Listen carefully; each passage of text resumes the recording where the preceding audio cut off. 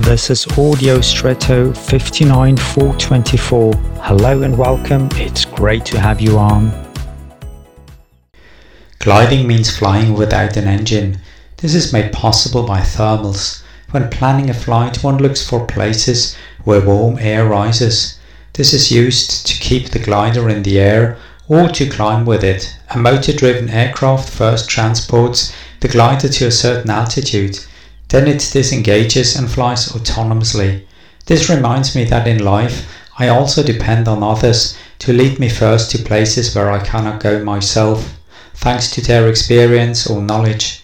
Then I can detach myself, choose appropriate circumstances to stay in the air, figuratively speaking, and continue my flight autonomously. Maybe today you can be such a plane, or a transporting plane for someone, taking him or her to suitable places and then letting them go to continue their own way.